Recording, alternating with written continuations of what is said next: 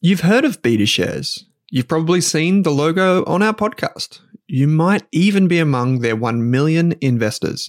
So you can imagine that I'm delighted to say BetaShares is the official ETF partner of the Australian Finance Podcast. With nearly 100 exchange-traded funds, you can go to betashares.com.au and immerse yourself in ETFs and unique insights covering all of the sectors, themes, core and satellite positions you could want. Think cybersecurity through the Hack ETF, robotics and AI with the RBTZ ETF, and uranium with the URNM ETF. The list goes on. To explore the BetaShares ETF range, visit betashares.com.au, read the relevant PDS and TMD on the website, and consider if the fund is right for you. BetaShares Capital Limited is the issuer.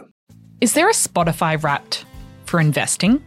If you want to invest in shares or ETFs, our friends at Pearler are more than one step ahead of the curve. On average, people who use Pearler invest $1,750 every month.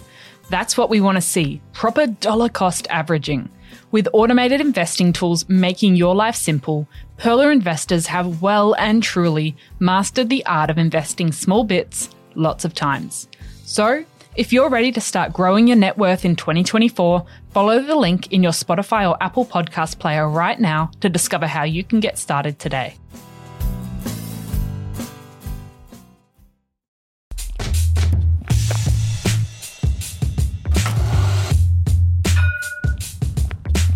Hi, I'm Owen from Rask Australia. Thanks for tuning in to the Rask Network. Before we get into today's show, there are a few things we have to go over. Firstly, what you're about to hear and see is limited to general information only. It's not personal financial advice like you'd get from a financial planner. Also, it's important to remember that past performance is not indicative of future performance. That means that anything that's happened in the past, or we say today, is not necessarily going to reflect what happens in the future. Lastly, please consider that any of the guests or myself are featuring on this program may have a financial interest in some of the products or shares mentioned. That's enough from me. I hope you enjoyed today's program. Chris Bates from Wealthful, welcome back to the show, mate. Awesome to be here. Loving it. It's always a pleasure to chat to you. And I know Kate's, we're just chatting off there. Kate's just dreaming up some suburbs of where she might want to buy. No, Kate, I'm not ready yet, Owen. You haven't inspired me enough with your crazy renovation that's taken over 12 months. 12 months for a renovation, I think maybe Chris could attest to this, is a reasonable length of time. I'd say we've moved pretty quickly. Chris, how long have you been doing yours for? We started in November. The wife jokes every day. They've been here for 12 months. I can't imagine life without waking up without tradies in our house. My 18-month-year-old daughter is just like, someone can walk into the house, walk straight past her while she's having her Wheat Bix, and she doesn't even, bat an eyelid because she's just expecting someone to be there. It's definitely a testing thing, on relationships and families as well. So, don't jump into a renovation without thinking it through is my advice. Totally. And also, it's expensive too, right? Yeah, definitely. It's way more expensive than you expect. And it's just the little things and the extra time it takes, to get a quality result. And that's the thing. Once you get stuck into one, you're like, you want the quality, you set the bar at a certain level, and then you've got to continue everything. So, to that level. And naturally, you want something that looks amazing and is amazing, etc. And that comes with money. So, yeah. I guess it comes to it as well. For me, with our house being a bit of a shack in the hills, we kind of set the bar pretty low because we're kind of being realistic about it in terms of we don't know what we want in like 3 to 5 years. We just want something livable for the next 3 to 5. And so we haven't overextended or overcapitalized. Did you guys make a decision like just on that, when you did the reno, we're going to do it at this level and this is what we want because this is a house we tend to own for a long time? A bit of both. So a bit of playing to the market as well. So we were like, what can we do to this property to solve issues with it that the market wouldn't like, i.e. our landscaping and our backyard. It was a big deterrent for a lot of families, but now we've created it into where families are going to love it because there's lots of flat grass and there's decks and these sort of things. And also the market we're in, we're pitching to a certain type of target market and and we can elevate it from a certain point to hit a different target market by creating a different product, I guess. And so one thing's maybe overcapitalizing, but you also potentially can lift your property into a new bracket by changing features on it. Maybe it's bedrooms, or whether it's the appeal of it from the street, or etc. So the other thing with overcapitalizing as well is that you can the market can save you. So, if a market shifts from a different type of buyer pool, which is happening at the moment a lot, where as prices of properties rise, different people can afford them. And different people move to suburbs because of different suburbs at different prices, etc. And so fortunately, our area has shifted to a much higher price point as well. So we already renovating for that higher price point, if that makes sense. And so if that market change didn't happen, then we probably have overcapitalized, because we would have been expensive property for that target market, and there's other options as well. So it's a really thing you got to be careful with. I think we got saved by the market moved, not by good planning. Yeah, right. Yeah. We've had a few guests on the show recently talking about property and talking about kind of the shares versus property debate, which is never ending. How about for you? We were keen because you reached out to us after one of the episodes went live, and we had Andrew Page, the founder of Strawman, on the show, and he talked about his regret selling the house and not using it as a way to leverage his share portfolio. Instead, he decided to sell the property to buy shares. And then that led to this whole other issue with, the emotional regret, I guess, of shifting his family around. He's got a young family, and the issues associated with that. So I guess just at a high level, before we get stuck into the kind of the strategies and whatever, can you just unpack kind of where you sit just generally on that debate? I know that's a pretty big thing to ask, but yeah, I'm just going to throw it over to you. So I don't think it's shares or property. I think it's just a sequence and a stage of life thing. Like if you're 20, you should potentially be looking at shares to maybe save for a house deposit. If it's over 5-10 years, maybe then when you get to higher incomes, as your careers progress and you've got bigger deposit, then maybe you should start shifting into property.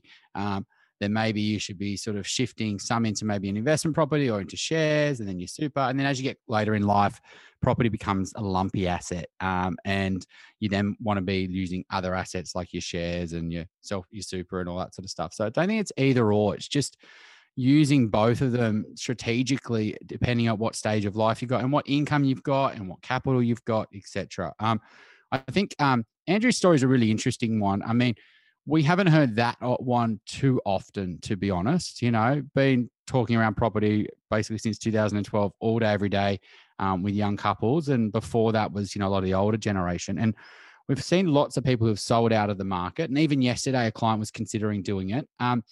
And maybe they're selling out because they're trying to top the market. So they're thinking, today's a great time to sell. I'm going to buy in cheaper next year. So like you do with shares, trying to time the market.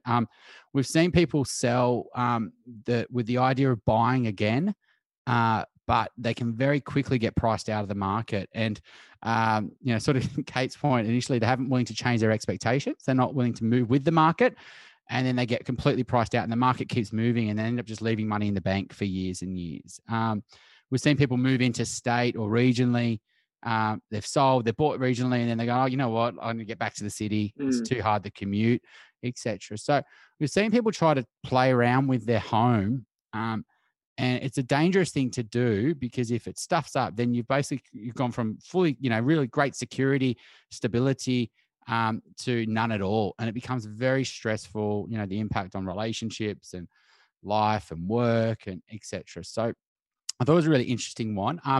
Andrew's gone through the journey. It's not about me saying, he shouldn't have done that, but he's figured out that, the challenges with renting are serious. And when you're single, you're a couple. I lived over 20, 30 houses in my 20s. I traveled around heaps. I lived in London, Melbourne, all over Sydney, different parts of Melbourne, etc.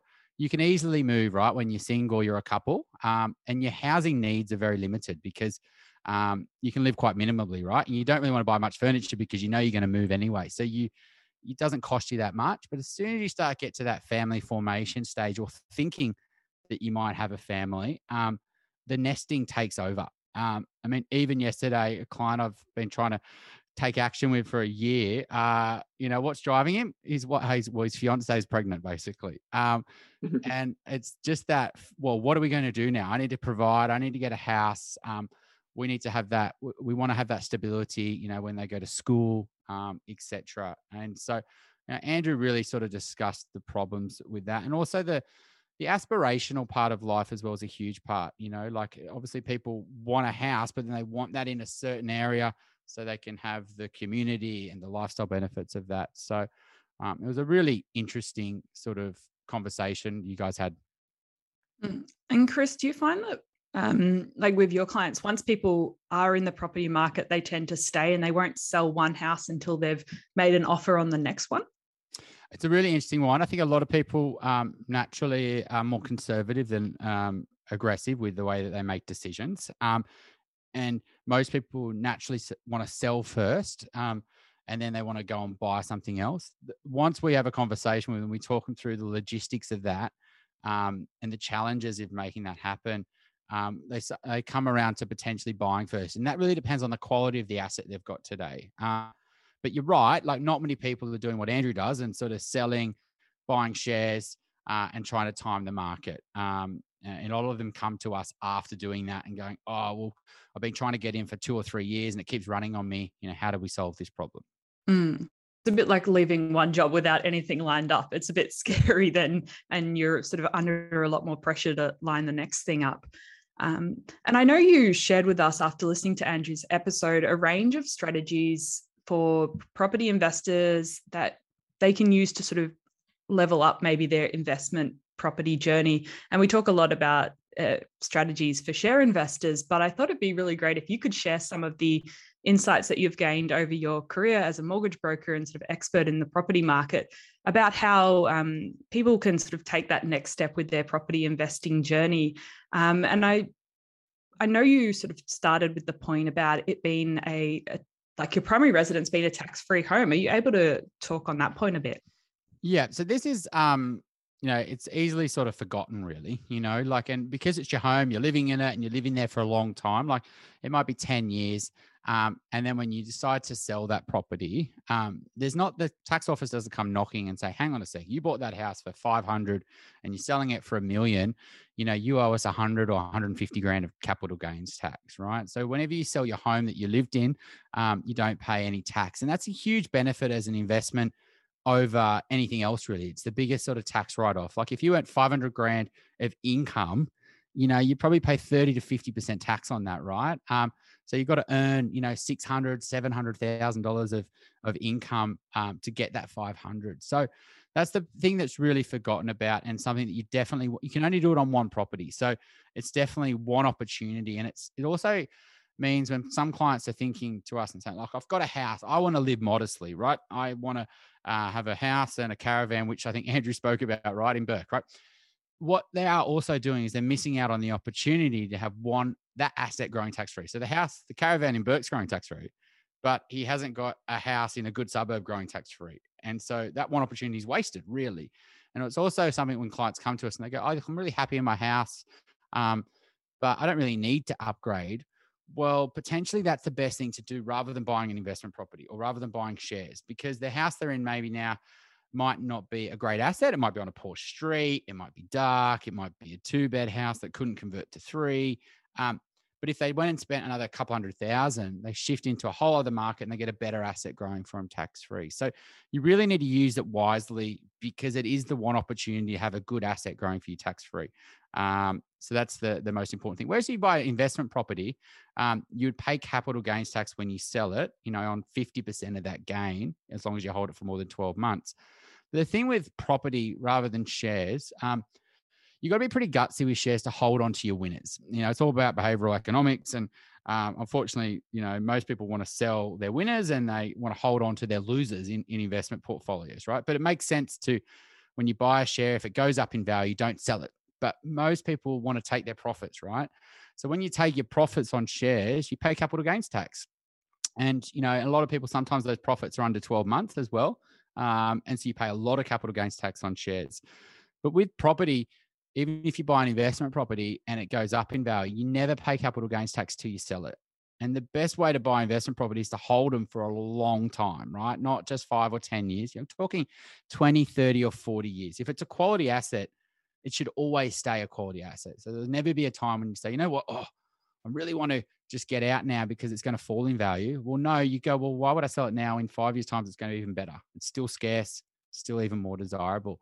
And what you can do with bank lending is use that equity to re-borrow, to buy shares, to renovate, etc. And you don't pay any capital gains tax if you just redraw on an investment property gains. And so you can get the gains on an investment property, redraw them through a loan, and then buy other investments, and you still haven't paid capital gains tax on that investment property. So it's one thing you definitely want to sort of manage with property. Because these are a range of strategies that you don't really have available to you if you are investing in shares. And so if you have only thought about share investing, you might not have realized you have this capital gains free primary residence available to you. Yeah. And what about if you rent? I know you mentioned something about renting your primary residence. What happens with that? Does that change that CGT?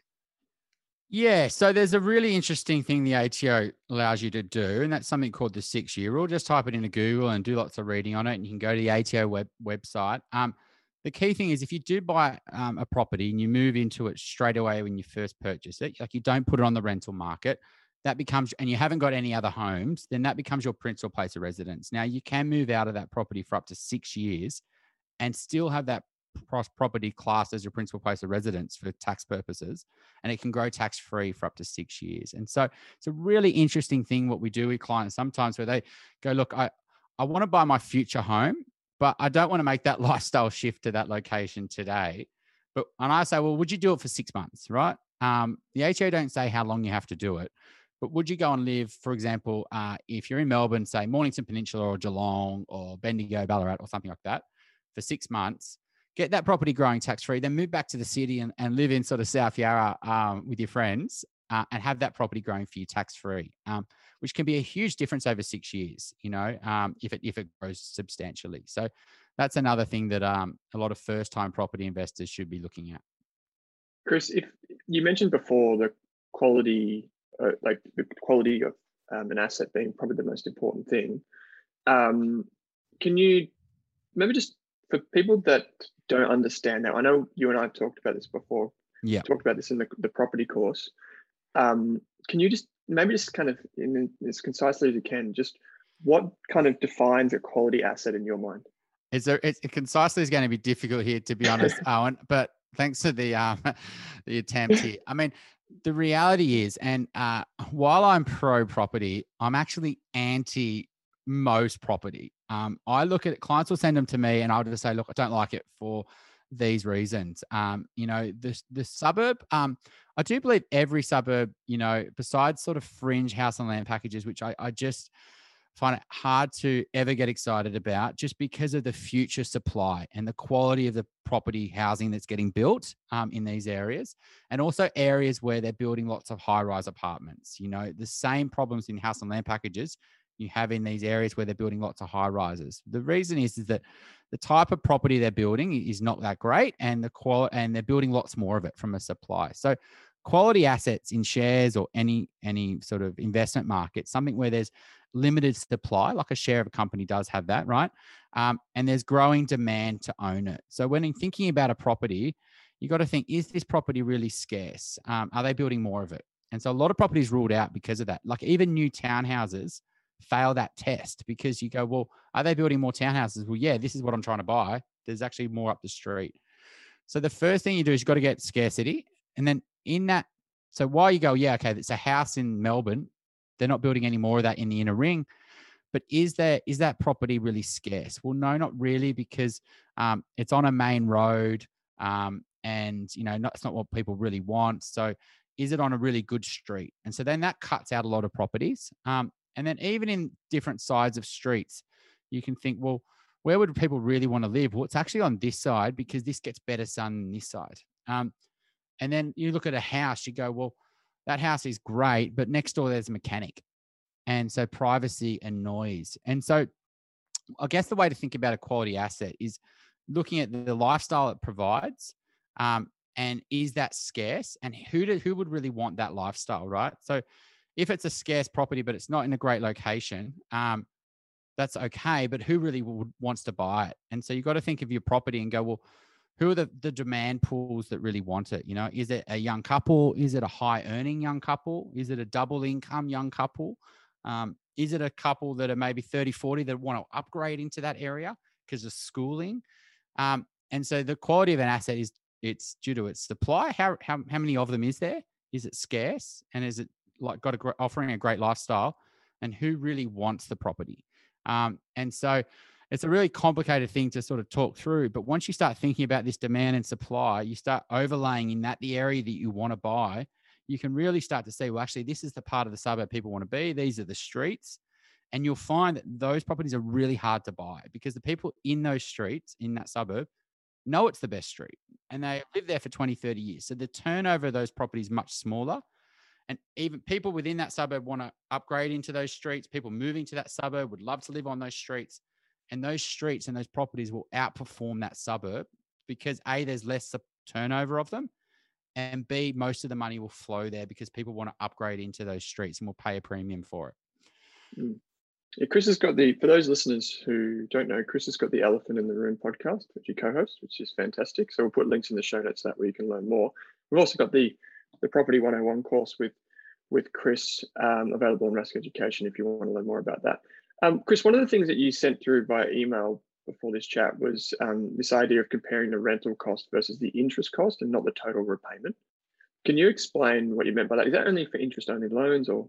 Yeah, it's I think the other thing people misunderstand is that I don't really like these property myths that society put in you. Like property never fails. What it goes up, doubles in every 7 years. You can never lose your property. Like this is what a lot of our parents and our parents' parents, perpetuate in society. The media does, etc. One of the things is rent money is dead money. I completely don't agree with that. Reality is rent gives you a social benefit. You get to live in that property.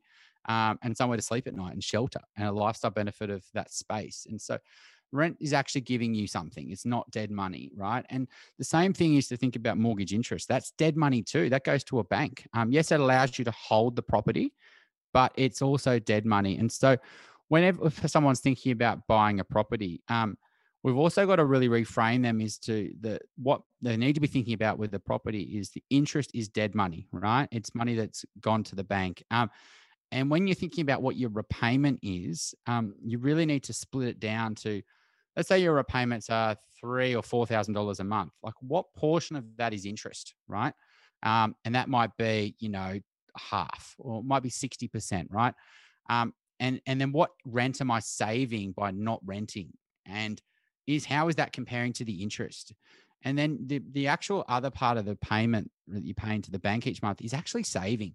So the principal part of your repayment is actually your mortgage going down, and you'll get that money back one day when you sell, as long as you bought an asset that went up in value, then you get that savings back. So I think when people are looking at the move from renting versus owning, they should be comparing their rent to the interest cost, and then the capital portion is what they're trying to save every month.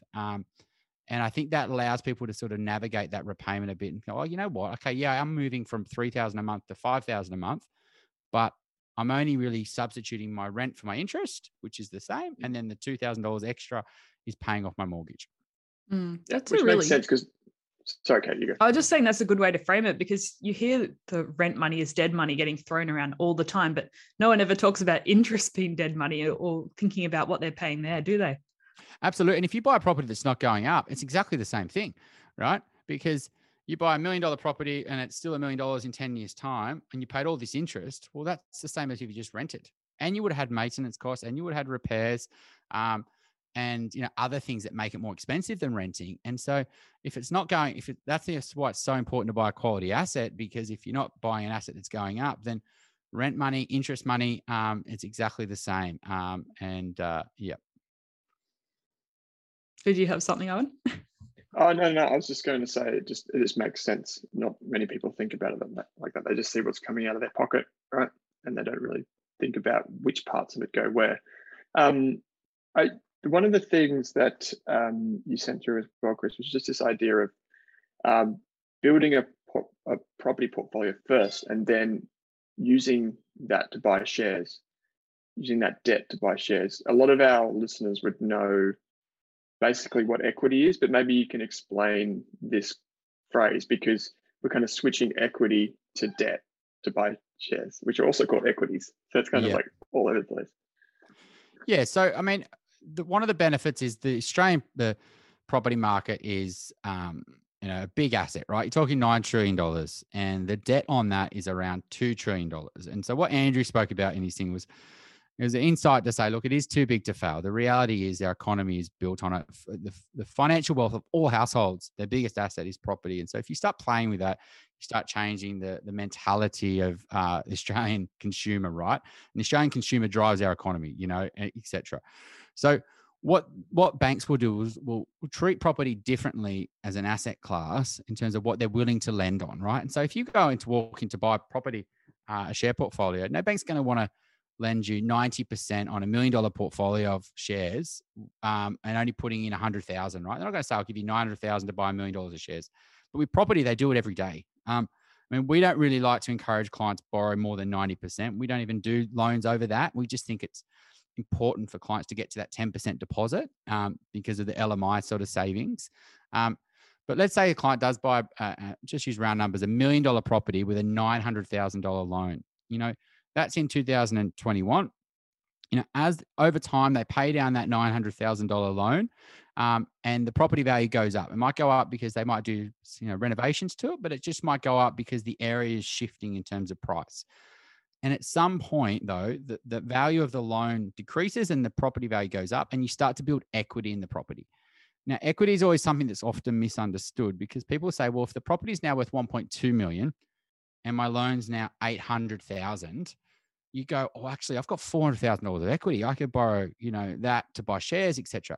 Well, no, because the bank needs to protect themselves. So what they'll do is they'll lend generally up to 80% on the value of the property. And so in this situation, that person's got a $1.2 million property. 80% on that is 960, right? And they've got their loans now 800,000 because they paid down that $900,000 loan down to 800. So this person's in a $400,000 equity position, but from a bank's eyes, that's only 160,000 because of they reducing the property value to 80%. So what that person could do, depending on their income at that point in time, they could withdraw $160,000 to go and buy other investments. They could use it for a deposit on an investment property, and then go and borrow 80-90% on the investment property, or they could use that $160,000 to buy shares. They could use it to do further renovations, and hopefully they never go and use it for lifestyle spending, which like buying caravans or going on holidays, which definitely does happen. Houses do get used as credit cards. Unfortunately, it's not something we encourage at all. But in that situation, someone could then use that 160,000 to go and buy shares, right? And that would make a lot of sense from a tax point of view, because what you would have is $160,000 going into shares, but also $160,000 of deductible interest. The interest on that $160,000, let's say it's $5,000 a year, would be used in your tax return, would be a deduction offsetting the dividend income that those shares would provide. So it's negative gearing shares. And why that makes sense is because this person's got a home debt that's still outstanding, that $800,000, what they want to be doing is putting all their money into paying that off, because that's non-deductible.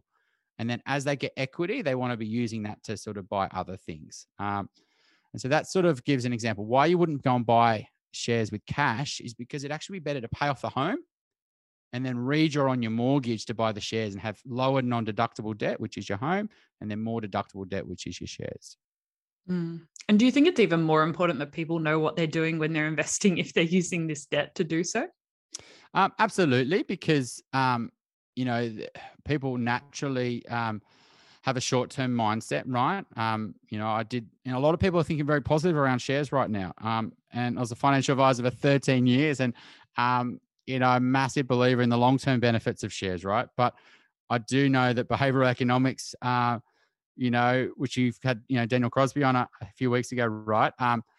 That all those sort of things kick in, right? And so I think when people start buying shares, the emotions take over, unfortunately, and they get overconfident, or they react sort of irrationally when times are things. So I think you've got to be really careful. And I'm not a big fan. When I was a financial advisor, not anymore. We focus solely around the property decision. But is drip feeding into the market, dollar cost averaging, and just slowly building that portfolio. And I don't really believe in terms of really selling it. If I'm going to go and buy $100,000 of shares, in my mind, it's money that's going to sit there for a long time. And so when people are pulling equity out, we've really got to then go invest it wisely longer term, and don't sort of fall to all this sort of emotional stuff that'll kick off pretty quickly, because you'll start seeing that portfolio value every day. There's a lot of benefits, I think, to people having that money in a property, because they're not seeing the price change every minute. I've been told there's some softwares now that give you pretty up-to-date estimates of the property price. What about when it comes to super? Is there any benefit to super versus property, because there are sort of tax benefits there as well? I think initially when you, because of the leverage in the property market, right? So let's say that scenario where that someone can use $150,000 of savings to go and buy $1 million property. And then that $1 million property can grow from, it makes sense to sort of, and that can grow tax-free to explore that first when you're younger, rather than sort of trying to focus on when you're 65, 70, your super. So I do think, once people have got a house though, they're starting to build equity in it, and they're on top of their mortgage. I think people are missing a trick if they're not thinking about their super. The reality is the government have really reduced how much you can put into super over the years. And while there is a little bit of catch-up things you can do, if you don't do it this year, you can catch up next year in terms of your contributions. Sometimes you either use it or you lose it. And so the opportunity to put money into super, what we find when seeing people are 20 years older, when they're 40s and 50s, they come to advisors, me in the past, and they would say, I want to take action for my retirement. And I say, well, you probably should have done this in your 20s and 30s. There's only so much we can do with your super fund over the next 10 years. We need to do other things and other investing. And so I think once you're on top of your mortgage, you've got a good asset growing for you, maybe you start playing with your share portfolio. I think you got to really take ownership of your super and treat that as your share portfolio, to be honest, because of all the tax advantages of salary sacrifice, and the guaranteed returns that offers you straight away in the low tax environment of super. That's when I think you should really be trying to do, a great asset like a property plus maximizing your super. Yeah. And I know you mentioned you would usually only do up to 90% in terms of what people could borrow, and they would have to save up that 10%. And there's some government schemes now where people only have to come up with 5%. Do you think that's dangerous in a way, because it doesn't sort of get you to practice that forced saving and getting to 10% or 20%? The government, when that actually came out, I remember the moment I was driving and heard Scott Morrison on the radio, and I was like screaming in my car, they just don't get the reality of the difficulties with property ownership, and what they're trying to do is just win votes. It literally came out just before the election as well. I think it was like the weekend before. That has been very successful for the government, just in terms of winning votes with young people, and while it's only 10,000 people, there's now maybe 30 or 40,000, not exactly sure. The problem is there were so many limits on that policy in terms of the purchase price, and it's actually pushed people into different locations because of there was limits on it, right? And it hasn't really solved the issues in the capital cities. I do think it's dangerous when people haven't got a strong track record of saving. But what COVID's done, and for a lot of people who have potentially lived the good life, and there's nothing wrong with that. I did that in my 20s as well, and haven't been focused on savings because they just haven't had that goal, right? Sometimes they do take a shift, and all of a sudden they've gone from no savings to 100 grand to etc. And COVID's done that a lot because people come out to spend things on consumables, travel and cafes and all these sort of things. And so I do think that even though if you haven't got a great savings record in the past, things can shift pretty fast. And owning a property sometimes forces people to take ownership because they know there's a mortgage to pay. And so we have seen people who have really shifted dramatically, even though they've gone in with a small deposit. And they maybe 12 months ago, they didn't have a deposit. I think you've done a really good job of kind of rebutting a lot of the points, Chris. And I think the one about that kind of life cycle is really important. That if I could just double click on that, which is using property as kind of like a tool to leverage into other things, and kind of the order of operations insofar as the house, if it's a share portfolio, you could use equity for that, or you could use it to buy another property. And then also focusing on super. If someone's listening to this, right, and let's just use a case study. Let's say they're 25, 26. They're in a relationship and they're saving combined, say, 30 grand a year, right? This is not including their 10%, which goes from their employers to the super fund. Yeah. They would like a house before 30. So I'm just throwing this at you on the fly. That's 5 years. Would you be saying to them, save that money and wait to buy the investment property, or like, what are some of the scenarios that you might recommend for someone like that? Yeah, so it's an interesting one. So it's really difficult to advise singles. You know, a lot of brokers will help singles, for example. And it's hard because life changes, right, when you're in a couple. And you plan, you know, you go from one income to two income. There's a goal, a vision of your future. And so in that situation, if you've got a couple 26 and they go, look, we want to buy a house before I'm 30, you know, maybe it's a lifestyle time thing as well. We want to get married, have kids, etc. And, you know, they've got, you know, there are saving. I think at this stage, it's an opportunity, especially in your 20s, to really be focusing on your career, make something you're passionate about, but trying to increase your income, because that's going to give you the ability to save more. And once you can save more, then you start to compound and it sort of starts to snowball. So if I was sort of them, I mean, a 4-year runway is also, if they haven't invested in shares in the past, it's, you know, looking at where markets are, all this sort of stuff, not about timing markets, but you just got to be very careful investing in shares over a short runway, right? And, you know, all investment things say that maybe is a bit short. So maybe if it's just, let's say they just leave that money in cash and they get a high interest savings account. But I would be doing absolutely everything I can to, for example, basically build that deposit as fast as I can, really. That might be, you know, higher income. They might be saving harder. You know, some people got the benefit of asking family for support. And, you know, I think for a lot of younger generation, they don't want to do it. You know, they've been independent since they were young and they want to do it on their own. But, you know, a lot of parents obviously do want to help their kids. And, you know, that's sometimes a situation where they can, you know, just allowing you to help you with your deposit. It's a huge benefit for you. And a lot of parents want to do it. And so I'd be exploring that with them, saving really hard, and then trying to get, you know, their first home or something they could grow into as a couple. You know, maybe it's for 5 or 7 years. And hopefully that's a great investment. We're not really a big fan of going and buying investment properties that are cheaper. And then trying to sell those investment properties to then go buy something to live in. You know, if that investment property doesn't work, and a lot of the time when you're buying cheaper assets, it's not going to perform as well. You've got buy costs, sell costs. I feel like it takes people a big detour. They go, I've got a property, but then when they go and buy a house in a few years' time, that hasn't really worked for them. It's delayed their home. There's opportunity cost of that. So for them, I'd just be saving really hard and just trying to increase your income. To get yourself into, if that means not buying for a few more years, that's fine. You know, you can't control the market, but they're the two things you can control. Would you tell them to explore things like the super saver scheme? We get a lot of questions about that, where you can deposit up to current rules of say 15 grand per single. And then you can withdraw that with an assumed amount of, let's call it interest. They call it earnings, I believe.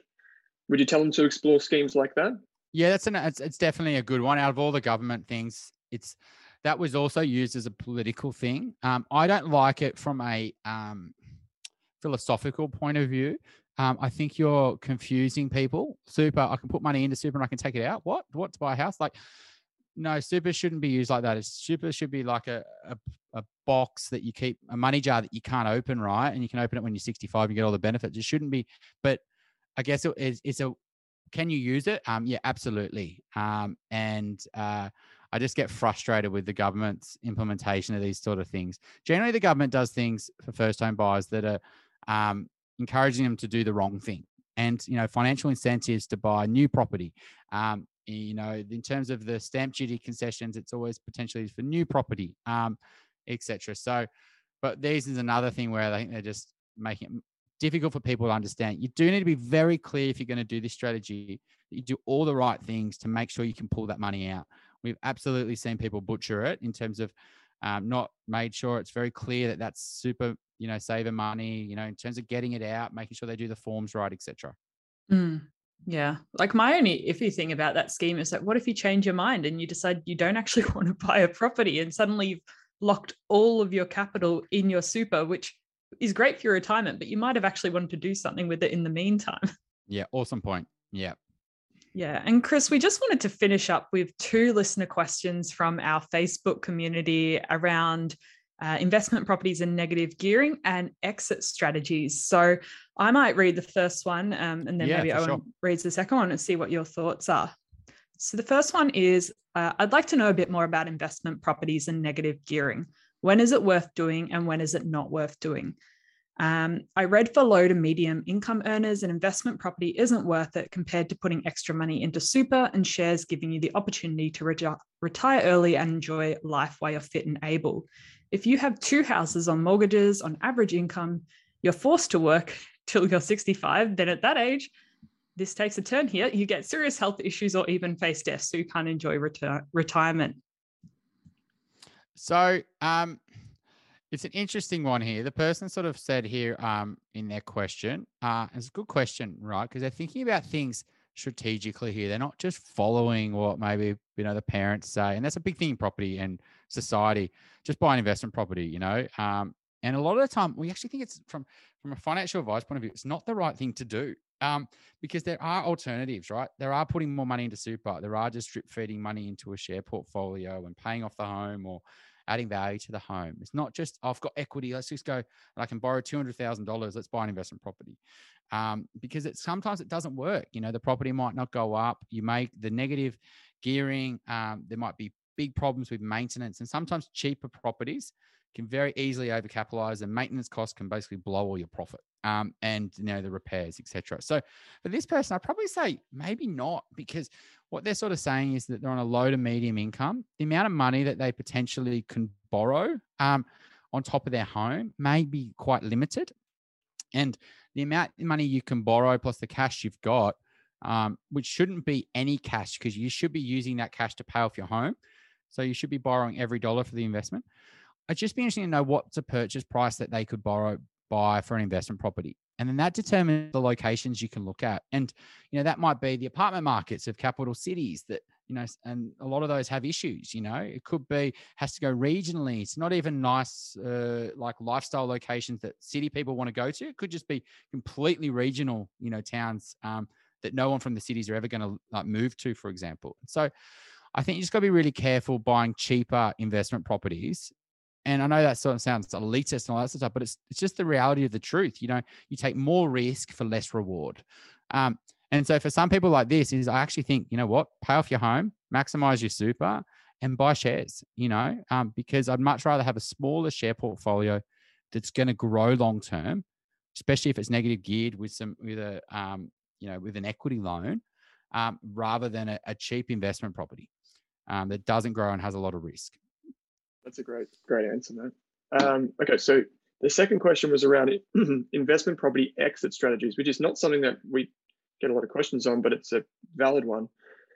They say, we have been investing in property over the years, which has been a great investment, but I'm currently at a fork in the road, whether I sell a couple of properties in the portfolio and take a step back from how hard I've been working, or whether I put my head down to set myself and my kids up for retirement.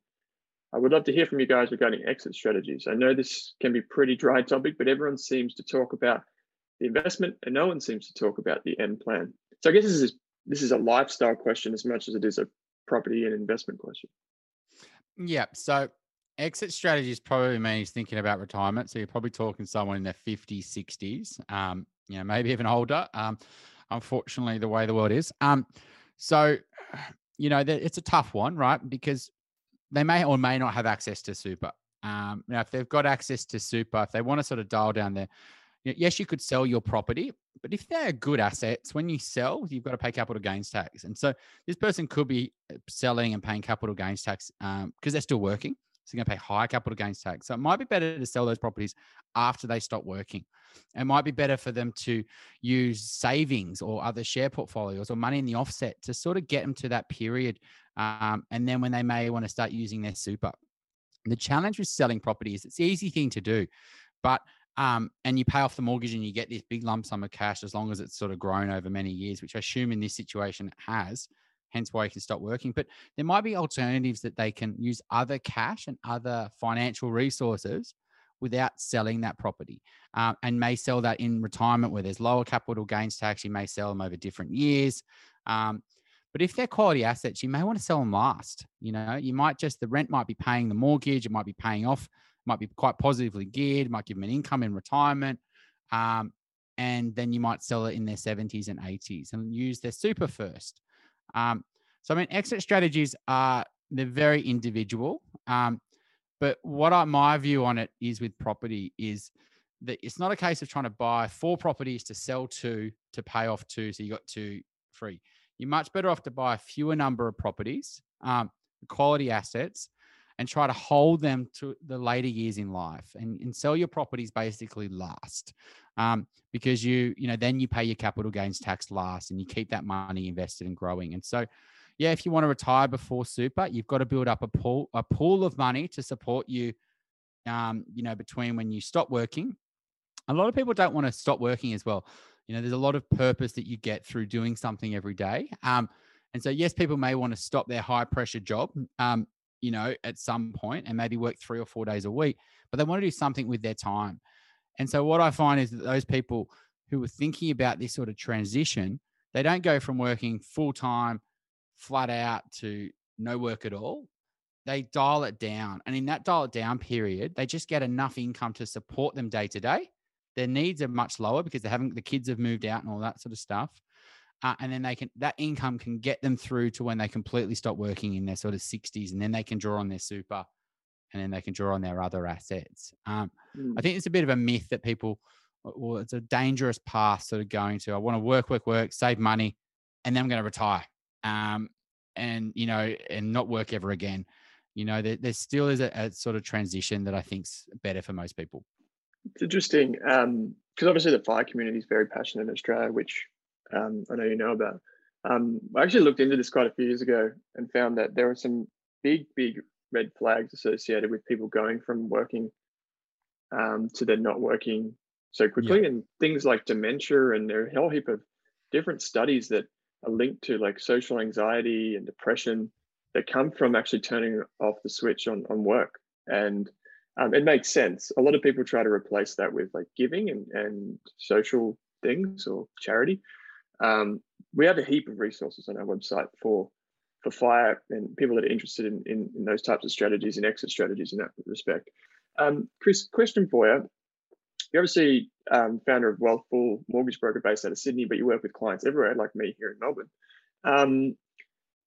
You've done the property course with us with Amy Lenardi. Have you had people come through the course and reach out to you?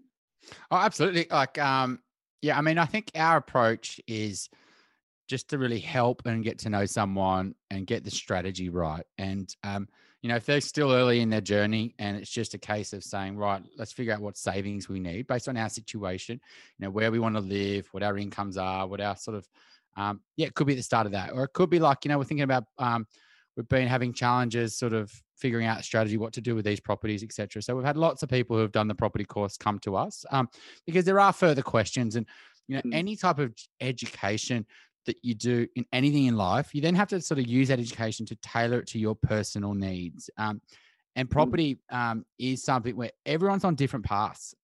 Everyone's from different backgrounds. They've got different needs, aspirations. Might feel like everyone's the same, but you're only feeling like the same because you're going to look at the same properties again, but all their different means are completely different. And so absolutely, when people have done the property course and they've got some questions outstanding, and absolutely they, are potentially coming to us sometimes to see, what do I do now in my situation, which we can help them think through. Yeah. And I think it's, I just wanted to make sure that it actually, I got a lot of value from doing the course myself. So it was awesome. And so if you want to hear more from Chris, you can take the course or you can reach out to Chris directly at wealthful.com.au. his brilliant team there. He's got someone based in Melbourne and core teams in Sydney, right? Yep. Yeah, Sydney, Melbourne. We've got a band business partners in Brisbane. I didn't know that. Yeah, we're spread out a bit, and we're mainly on the East Coast. But we've also lived in all these different cities as well. I've lived in Melbourne for 3 years. I know it really well. Clients are constantly buying down there as well. So no matter where you are, we can definitely have a good chat. And the Elephant in the Room podcast, it's weekly. Yeah, every Monday we release a new guest. We had Simon Kustermacher on this week. It was a demographer. We have heaps of economists, lots of people in property. It's sort of my fun, to be honest. I get to think, right, what's the question I want to be thinking about in terms of property, right? Who do we get on? We've done almost 200 episodes now. So it's been good, a long, 3 years. Crazy. Well, if listeners want to geek out on property, that's a fantastic resource. We'll link it all in the show notes. So if this episode got you interested in anything, there will be plenty of resources there. Really appreciate it. Chris, mate, we always appreciate your time. So thanks for joining us. Thanks so much. Thanks, Owen. Thanks, Kate. Cheers.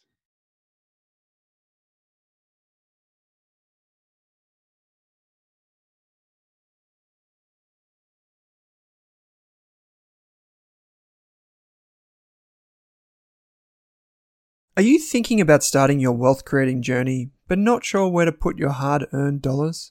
InvestSmart can help. InvestSmart offers a free quiz that makes it easy to find the right InvestSmart ETF portfolio to help you reach your goals.